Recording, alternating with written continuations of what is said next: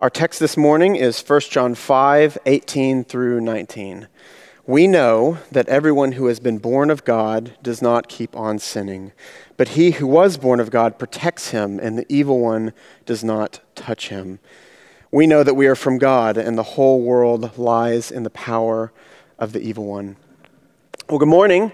Thank you for joining us virtually as we await the end of the pandemic when we can finally meet again. My name is Jared Lawson. I'm the pastoral resident here at Parkway Church, or the man-cretary, I think is what Zach called me last week. If you have your Bibles, we'll be in 1 John 5:18 through 19 this morning. And while you gather your Bible and turn there, I'll just tell you a little story about church history. I love church history, as should you, and Martin Luther is one of the great figures of church history, the great reformer of the church, and he has many stories about how he would battle the devil, not like MMA type stuff, but where the devil would come and condemn him, and he would fight back with the gospel. And one night in particular, the devil came to him, most likely in a dream, and began to condemn him. Began to say things like, "Luther, who do you think you are that you can go reform the church? Look at all of your sin. Look at these sins that you do. Look at these things that you neglect that you should do. Who do you think you are? First of all, shouldn't you reform yourself, fix yourself before you ever try to reform God's church?" And Luther says, "That's a great point, devil. Why don't you take a piece of paper and a pen and write out all of my sins?" And so the devil, as the story goes, rejoices at the opportunity to accuse Luther and begins to write out all of Luther's sins. Luther asks him, "Have you finished?" And he says, "Oh, yes, I have. And what a great dark list that it is. Surely this is bad enough to show you should never try and reform the church before you fix yourself." And Luther says, "I agree with you, devil, that my sins before holy God are horrible. But as you're writing out my sins, when you finish with the last sin, write one more thing. Write one more thing over the entire list, this declaration: the blood of Jesus Christ cleanses us from all sin." The blood of Jesus Christ cleanses us from all sin. And as the story goes, after that, the devil left him in peace. And similar to that story, John today in our text is going to point us to the things that we can take great confidence in. In the midst of a world filled with sin, in the midst of a world ruled by the devil, in the midst of self-condemnation, John is going to point us to where our hope is, to where our assurance is, to the things that we can be sure of. And the central message from John today is going to simply be this: take great confidence in your Savior. Take great confidence in your Savior. So let me pray, and then we'll jump in to the scriptures. Father, we love you. We long to meet together once again. We just pray that as we are meeting through technology, that you would continue just to knit our church together. Lord, that your word would speak to us just as powerfully, that your spirit would be ministering to our hearts just as much, that your word today would not fall on deaf ears, that it would give us great confidence, that we would no longer fear the enemy in this world, that we would no longer listen to the lies of self-condemnation, but would rather see our Savior in a glorious light, that we would see what you have done in sending your Son and sending your Spirit to redeem us in a new light, that we would have great confidence in you as our protector. We pray in your Son's holy name. Amen. Let's look at verse 18 together. We know that everyone who has been born of God does not keep on sinning. So those first two words, "we know," are going to kind of set the context of our whole passage today. We know. These are things that we take absolute confidence in. John's going to begin to list these things. And these aren't debatable things. These aren't things that we hope may be true in the future or anything like that. These are things that we know for sure, right? We have absolute confidence in. I have a couple things in my life that I know for a fact, that I know for sure. You might have some as well. For instance, I know how I am going to die. I don't know when I'm going to die, but I do know how I'm going to die. And simply, I will die of a heart attack as a result of the volume of my wife's sneezes. It is truly unbelievable how loud her sneezes are. I hate being scared. It makes my friendship with Tim basically impossible. And I have been on the other side of the house with headphones in, and she will sneeze, and I will still jump. And so simply one day, my heart will just stop from that. I'll get scared so much that I'll have a heart attack and die. So that's how I will die. I also know that when I come to work, if I mention any sort of musical fact or anything about music around Carl or Tim, I'm going to get shown a YouTube video of the greatest bass player of all time, and I'm going to have to pretend like it sounds incredible and not like every other bass player I've ever heard in my life. I also know that if Zach gets bored at work, he will come into my office and try and teach me some sort of tactical lesson on how to take a room in a hostage situation. He comes in all giddy and he's like, let me show you how we got bin Laden. You kneel here, I'm going to come around the left flank. It's great. I know those things for a fact, right? Those are things I absolutely know for sure. Similarly, John is saying these are the things that we know. These aren't debatable things. We know them for a fact. So what's the first thing we know? Firstly, we know that our Savior has set us free from sin. Our Savior has set us free from sin. We know that everyone who has been born of God does not keep on sinning. So we've seen both of these kind of phrases, born of God and does not keep on sinning, already multiple times throughout the letter. We've seen born of God quite a bit. We've talked about it at length. Just simply this idea that as we've been brought into God's family, right, redeemed and brought into God's family as his sons and daughters, we begin to kind of bear the marks of our Heavenly Father. As the Spirit indwells us, we kind of bear the fruit of the Spirit, right? We're born of God. We've seen that quite a bit. John uses that phrase again here. And then secondly, we've seen this term does not keep on sinning in chapter 3. Both Jeff and Zach preached on this idea. And kind of our gut reaction to this is typically fear. We typically freak out, okay, believers do not keep on sinning. I sinned today, so does that mean I'm not a believer? And we kind of go down that trail. But we think, he must be teaching Christian perfectionism. But that can't be the case because John himself has said in this very letter in chapter 1, if we say we have no sin, we deceive ourselves and the truth is not in us. So he can't be talking about Christian perfectionism or anything like that. So what does he mean? What does he mean? Simply, all throughout this letter, those who are born of God, believers, have been distinguished from the world by the way they relate to God's word, God's people, how we relate to one another, right? We love one another. We no longer hate one another, and how we relate to sin.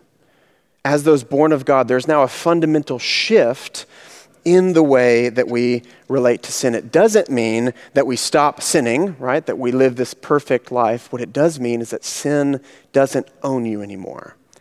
Sin does not own you anymore. You're no longer a slave to sin. You're no longer captive under its power. Several years ago, my wife and I traveled to Normandy, France. When I go to Europe, I like to travel to places like France because unlike German-loving Tim, I was cheering for the Allies to win World War II.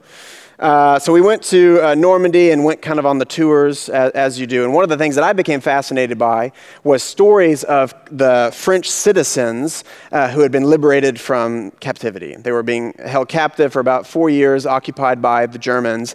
And after D-Day, of course, there's this giant celebration. And in fact, there was so much celebration that the American soldiers were ordered no longer to party with the French civilians because they were getting too drunk to go fight. And so there's this great celebration, but here's the thing, the war wouldn't be over for a whole nother year. Though they've been set free from their captives, they still live in the midst of the reality of the war. They're still making incredible sacrifices. They still live as those who are captive in many ways. They have to kind of relearn what it's like to be free men while they await their ultimate freedom at the end of the war. And similarly here, John is saying the reality of sin isn't removed, right? There's no perfection this side of eternity, but sin doesn't own you anymore. Sin doesn't own you anymore. And we'll see in the following verse the reason for this. The reason that those who are born of God do not continue in sin is because of Christ's salvation and protection. See, there's nothing on your part or my part that has set us free from our sin. If it were up to us, we'd still be enslaved to sin, right? Jonathan Edwards says, all your righteousness would have no power to uphold you or keep you out of hell any more than a spider's web could stop a falling rock. Right? God himself says, your righteousness are filthy rags. There's nothing on our end through our own effort that would ever set us free from our sin. Rather, this text is saying, we know for sure that our Savior is the one who has set us free from our sin. So take confidence in him. And in this, there's no confusion, right? There's no confusion with John. This isn't debatable. This is joyful assurance, not just for eternity, but for now. And that may be important for some of us to hear. We have so many that live under the burden of self-condemnation, hearing those lies that kind of creep up, that there's no way God could ever love you. If he accepts you, he does it begrudgingly because you're so horrible, and he kind of has to, but surely you're not a Christian. Look at your own life. Kind of like that story with Luther and the devil. Look at your sin. There's no way God loves you. There's no way he could have ever redeemed you. And what this text is saying, thank God, is stop looking to yourself for your assurance and rather look at what Christ has done. Stop looking at yourself, your own performance for your assurance of your salvation, but look at your Savior. For every one look at yourself, take 10 looks at Christ, Robert McChain says. He's the one that broke your chains. He's the one that took on your sin and gave you his righteousness in return. Stop looking to yourself for your confidence. Rather, look to him and take confidence that he has set you free from sin. So that's the first thing. That's the first element that John wants us to grab hold of. Our Savior has set us free from sin. But what else? What else does he want us to kind of take confidence in? Secondly, he's going to say, take confidence. Your Savior protects you from the evil one. Take confidence. Your Savior protects you from the evil one. Look at the rest of verse 18. We know that everyone who has been born of God does not keep on sinning, but he who was born of God protects him, and the evil one does not touch him. So we've already seen believers in this text be addressed as those who are born of God, but here we're going to see the only time in the entire letter that Jesus is called born of God. So the question immediately arises, does believers being born of God and does Jesus being born of God mean the same thing, or does it mean something totally different? Does it mean the same thing, being born of God and Jesus being born of God, or does it mean something totally different? And this is actually one of the earliest questions that the church ever had to answer. Arius was a priest in Alexandria, turned heretic. He's actually one of the bad guys you need to know. We don't just learn the good guys of church history. We need to know some of the bad guys as well, not just to know kind of the context of what's happening in these controversies, but mainly because though the heretics may die, their heresies never do. Arius has been dead for hundreds and hundreds and hundreds of years, but both Mormons and Jehovah's Witnesses both hold the heretical view of Jesus that Arius taught. So you need to know Arius. But Arius got himself into some trouble because he took biblical passages like this one that describe Jesus being born of God or begotten or the firstborn of all creation, things like that. And he concluded that Jesus was a created being that came into existence at some point. A created being that came into existence. There was once when he was not, was kind of Arius's famous saying. So Arius is saying, Jesus being born of God is like us being born of God. Jesus being born of God is like us being born of God. Or to use an image that we've used before, if you imagine there's a hard line between God the Creator and all of creation, Arius says Jesus goes below that line. Jesus goes below that line in the creation category. He's not the eternal creator. And the church's response to this was essentially to say to Arius, you have completely misunderstood who the scriptures say Jesus is. And in fact, Athanasius, one of the early church fathers, wrote a treatise against the Arians. And one of the things he did is he took all of Arius's favorite biblical passages and showed how Arius was interpreting them wrongly. And so the church response is to say that Jesus being born of God is nothing like us being born of God. Rather, the scriptural revelation of who Jesus is that he is eternally God with the Father and the Spirit. In the beginning was the Word, and the Word was with God, and the Word was God. All things were made through him, and without him was not anything made. At the Council of Nicaea, the church kind of gathered together to clarify what they believed the scriptures taught. And at that council, they said, with that kind of hard line between God the Creator and all of creation, the Son, Christ, goes above the line. Let me read the beginning of the Nicene Creed. We believe in one God, the Father Almighty, creator of heaven and earth, all things visible and invisible, and in one Lord Jesus Christ, the only Son of God, begotten from the Father before all ages, God from God, light from light, true God from true God, begotten, not created, not made, the same essence as the Father. Through him all things came into being. You see, he's not only from God, begotten of God, or born of God, he is God. He's not only from light, he is light. He's not a creation, rather, he's the one through whom all things came to be. See, Jesus being born of God is monumentally different than believers, you or I, being born of God. He is eternally born of God by his very nature. We are born of God by grace given to us, by adoption, by something outside of us bringing us into fellowship with God. You and I are made in the image of God. He is the exact image of God. We are created. He is the one through whom all things were created. In the beginning was the Word, and the Word was with God, and the Word was God. So with that firmly defined, let's look back at verse 18. He who was born of God protects him, and the evil one does not touch him. So firstly, we see here the cause of the previous point that we looked at. The reason the believer does not continue in sin is completely because Christ is protecting him. This new relationship that we have to sin is because of Christ's protection, because he saves you and he now keeps you. He protects you from sin. I have a son named Harvey. He's the baby that Jeff and Zach continually fat shame on a number of occasions. And we kind of have a routine in the morning where after Harvey wakes up, he gets to turn off the alarm system in our house. So Harvey will punch in the code, but in reality, he's 8 months old and he has no ability to punch in the alarm code. 1, 2, 3, 4, 5 is a difficult code for an 8-month-old to remember. So I take Harvey's hand and I'll wrestle out a little finger and I'll use his hand to punch in the code. And that's similar to the picture that John is painting here. It is the believer, the one who is born of God, that doesn't continue in sin. But the reason is because Christ is protecting him. It's important for you to see, because we misunderstand this so much, it's so important for you to see that God doesn't just save you. Christ doesn't just save you and then move on, right? Justify you and then leave sanctification up to you. He's the founder and the perfecter of your faith. He who began a good work in you, he will be faithful to bring it to completion. He's the one keeping you. He's the one continually protecting you from sin.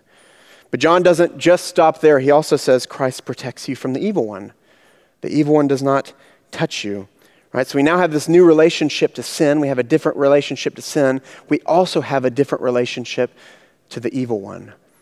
Before Christ's salvation, we were of our father the devil, and our will was to do our father's desires.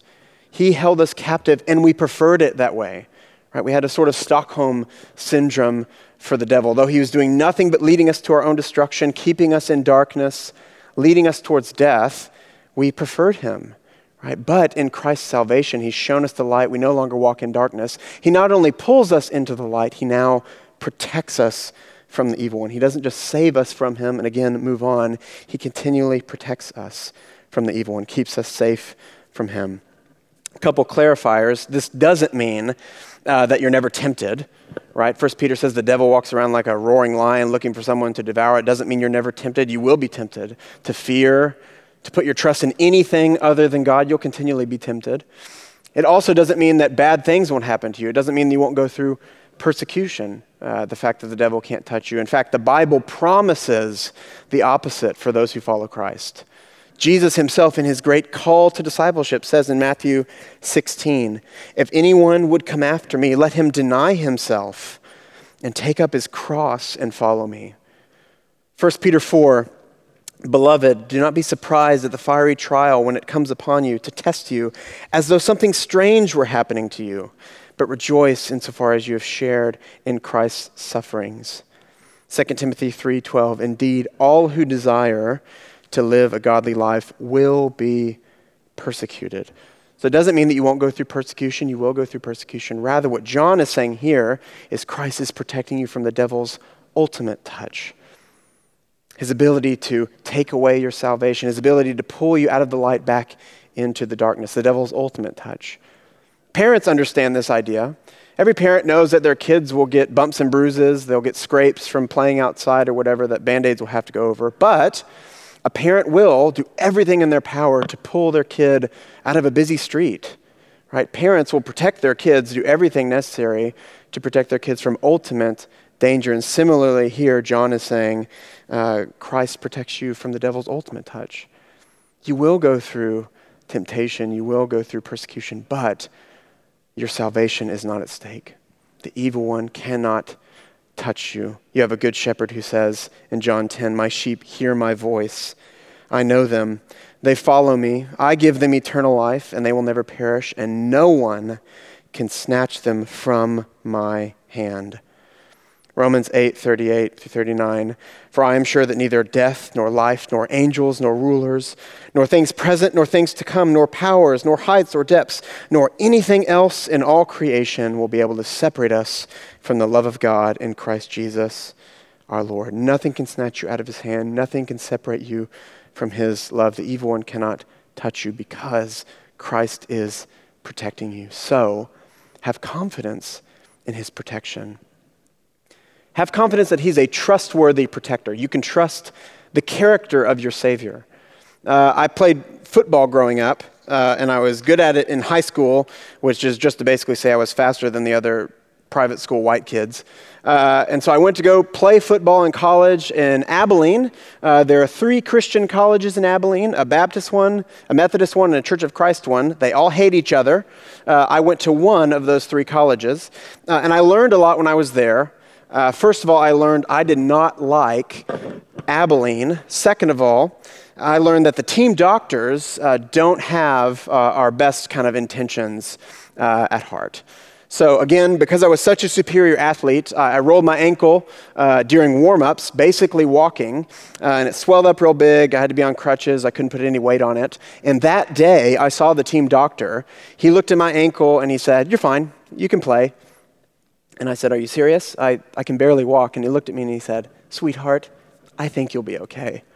And it made me so mad. I said, "Fine, tape it up." And I went to go play. But a senior on the team pulled me aside, a guy who I'd kind of become close with. And he said, "Hey man, you need to know the doctor's first priority is to get you back on the field as soon as possible. They don't really have your health as their top priority." And he showed me his arm, and several years ago he had broken his elbow and should have had surgery, but the team doctors rushed him back and now he couldn't straighten his arm. He could only go about that far. He could never straighten his arm again. So these people who I should have been able to trust with my health, I couldn't trust because they had ulterior motives. That is in no way the way you should look at Christ. He is a good shepherd. He is a good protector. He says, "I'm with you always to the end of the age. I will never leave you or forsake you." No matter the lies that might creep up into your heart that say there's no way God can love you, look at your life. Surely you still stand in condemnation. He says, "No one can snatch you out of my hand.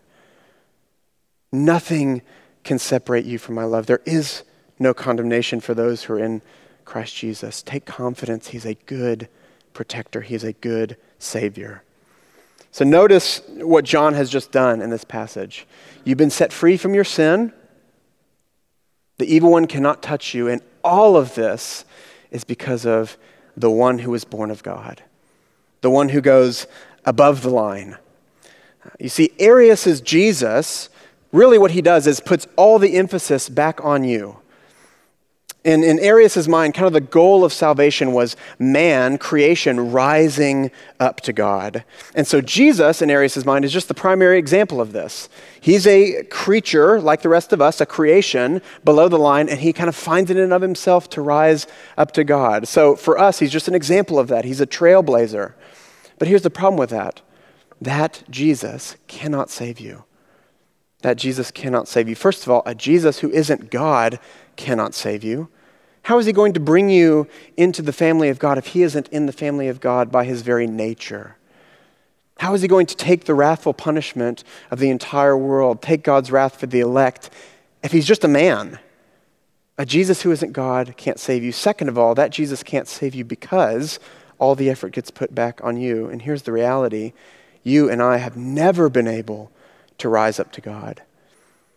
If we want to be saved, we need God to come down to us.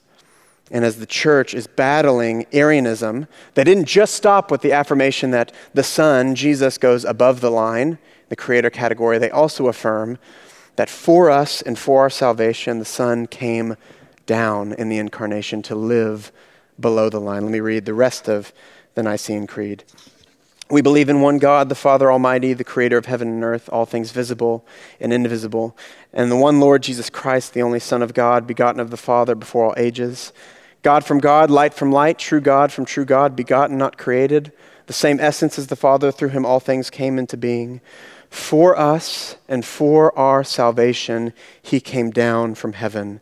He became incarnate by the Holy Spirit and the Virgin Mary and was made human. He was crucified for us under Pontius Pilate. He suffered and was buried, and on the third day he rose again according to the Scriptures. He ascended to heaven and is seated at the right hand of the Father, and he will come again with glory to judge the living and the dead, and his kingdom will never end. Jesus is God, goes above the line, but also for us and for our salvation, he came down in the incarnation, was made human. The Word became flesh and dwelt among us. He doesn't cease to be God. While remaining what he was, he became what he was not. The eternal God the Son became a man while remaining God. He doesn't cease to be God in any way, but he was made man in the incarnation for our salvation. You see, the focus of the early church is the exact focus of this text. We cannot rise up to God.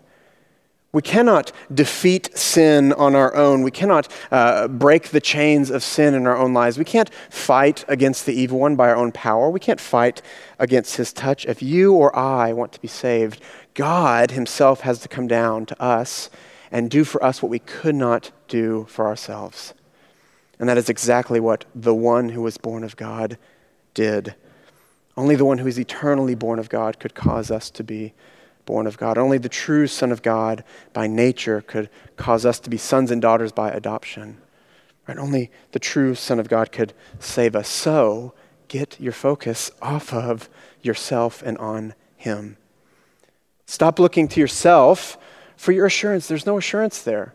There's no hope there. The foundation of this text, the we know, the great assurance that we have is founded on him, not on us or our ability. It is precisely because of us and our inability that he came down. Don't look to yourself for your hope. Look to him and you will find your ultimate hope. He's the one that came down, so set your focus on him. Set your trust in him. We've been set free from our sin. We're no longer slaves to sin. We're protected from the evil one. He cannot touch us. All of this is because of he who was born of God. There's one more thing that John wants us to grab hold of. The last thing he says is take confidence that your Savior has brought you into the kingdom of God. Look at verse 19. We know that we are from God, and the whole world lies in the power of the evil one. So here's the second we know in this passage. And the first thing that it says is we know that we are from God, essentially a synonym to born of God. This idea that because we've been brought into God's family, we're now from God, right? We're of God. That's the first thing that we know. Secondly, we know that the whole world lies in the power of the evil one. The whole world lies in the power of the evil one. The evil one, the devil, has ruled this world ever since Genesis 3. Adam and Eve and you and I after were meant to reign and rule in this world as God's image bearers, but we surrendered that authority in the fall. Satan himself says as much as he's tempting Jesus in Luke 4. And the devil took him up and showed him all the kingdoms of the world in a moment of time and said to him, I will give all this authority and their glory, for it has been delivered to me, and I will give it to whom I will. Jesus himself calls the devil the ruler of this world several times throughout the Gospels. So the devil rules this world. Let me give some quick clarifiers. That doesn't mean that the devil in any way rules outside of God's sovereign power. Right? We've talked about this at length. The devil, God has the devil on a leash. He does not rule outside of God's sovereign power. This doesn't mean that morally neutral things are somehow the devil's property, right? Just because it uses the word world. That's kind of how people in my grandmother's church would talk about rock music. That's the devil's music, right? Or if you drink alcohol, that's the devil's water. It's like Ricky Bobby's mom. Everything's the devil. That's not at all what John is saying here. He's talking about the sinful world, not morally neutral things. Another clarifier, this image of the devil ruling the world does not in any way mean those whom he is ruling over somehow want to be free from his captivity. We can get this kind of false idea that because the devil is a wicked ruler, those whom he is ruling over, unbelievers, just want to follow God if they could just break free from his rule. That is in no way the biblical picture of the natural state of man's heart. Naturally, man loves his sin, loves his wicked ruler, his father, the devil, and hates God. So don't get that false picture in your mind either. Just the fact that the devil's ruling doesn't mean unbelievers are just waiting to be free from him. So the devil rules this world continually. The whole world lies in his power. But for believers, John is saying that evil, wicked world ruled by the devil that lies in his power, you are no longer a part of.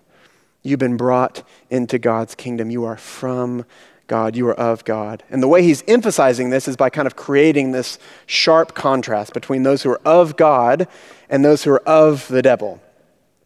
Several months ago, my wife and I and little Harvey were going to go travel. We're showing Harvey off to the family. This is all before Corona hit. And we were in DFW airport, and they're super early because I'm overly cautious.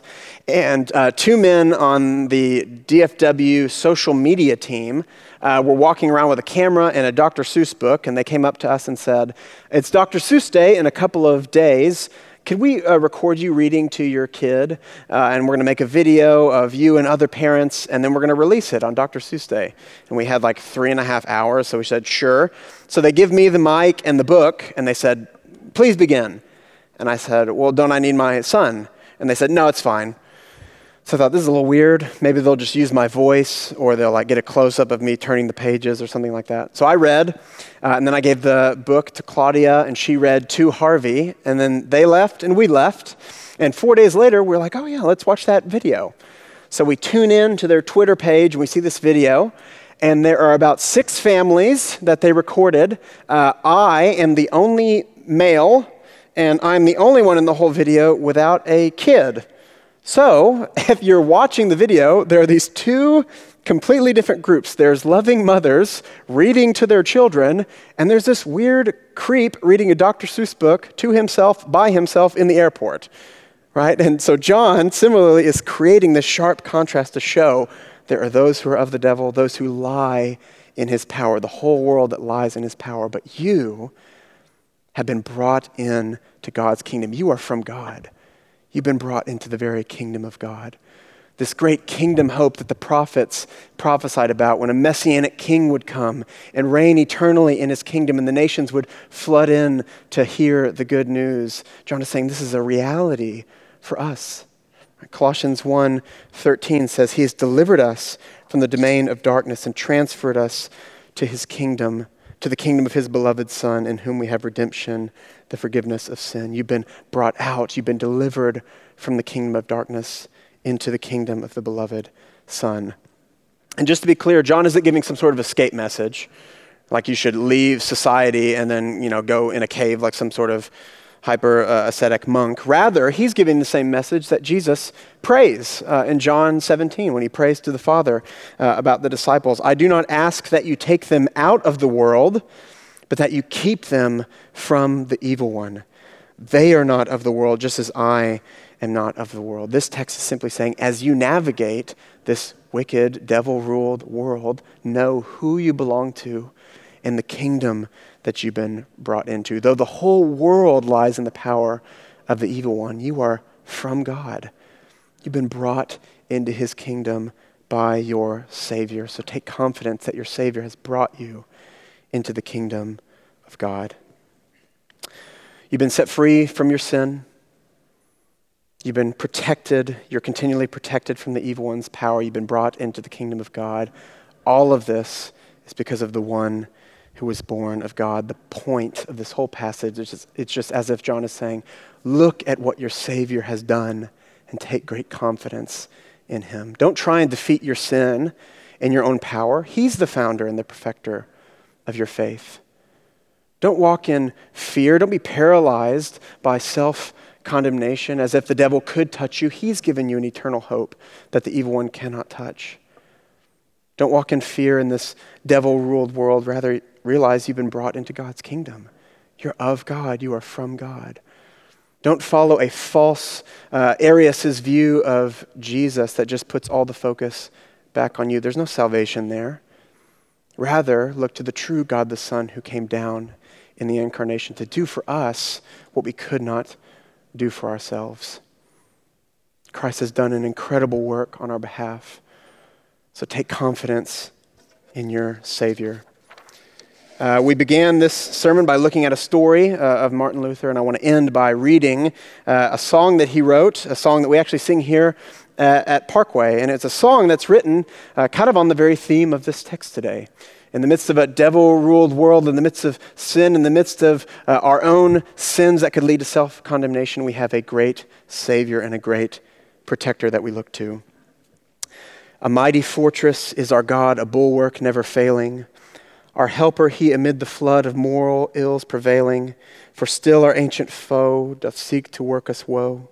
His craft and power are great, and armed with cruel hate, on earth is not his equal.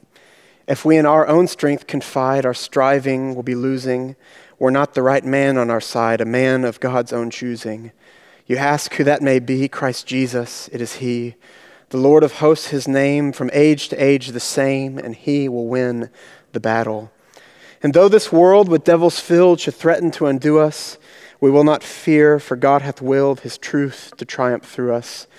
The prince of darkness grim, we tremble not for him. His rage we can endure, for lo, his doom is sure. One little word will fell him. A mighty fortress is our God, his kingdom is forever. Let's pray. Father, we are so grateful that it is in no way up to us for our own salvation. If it were, there would be no hope.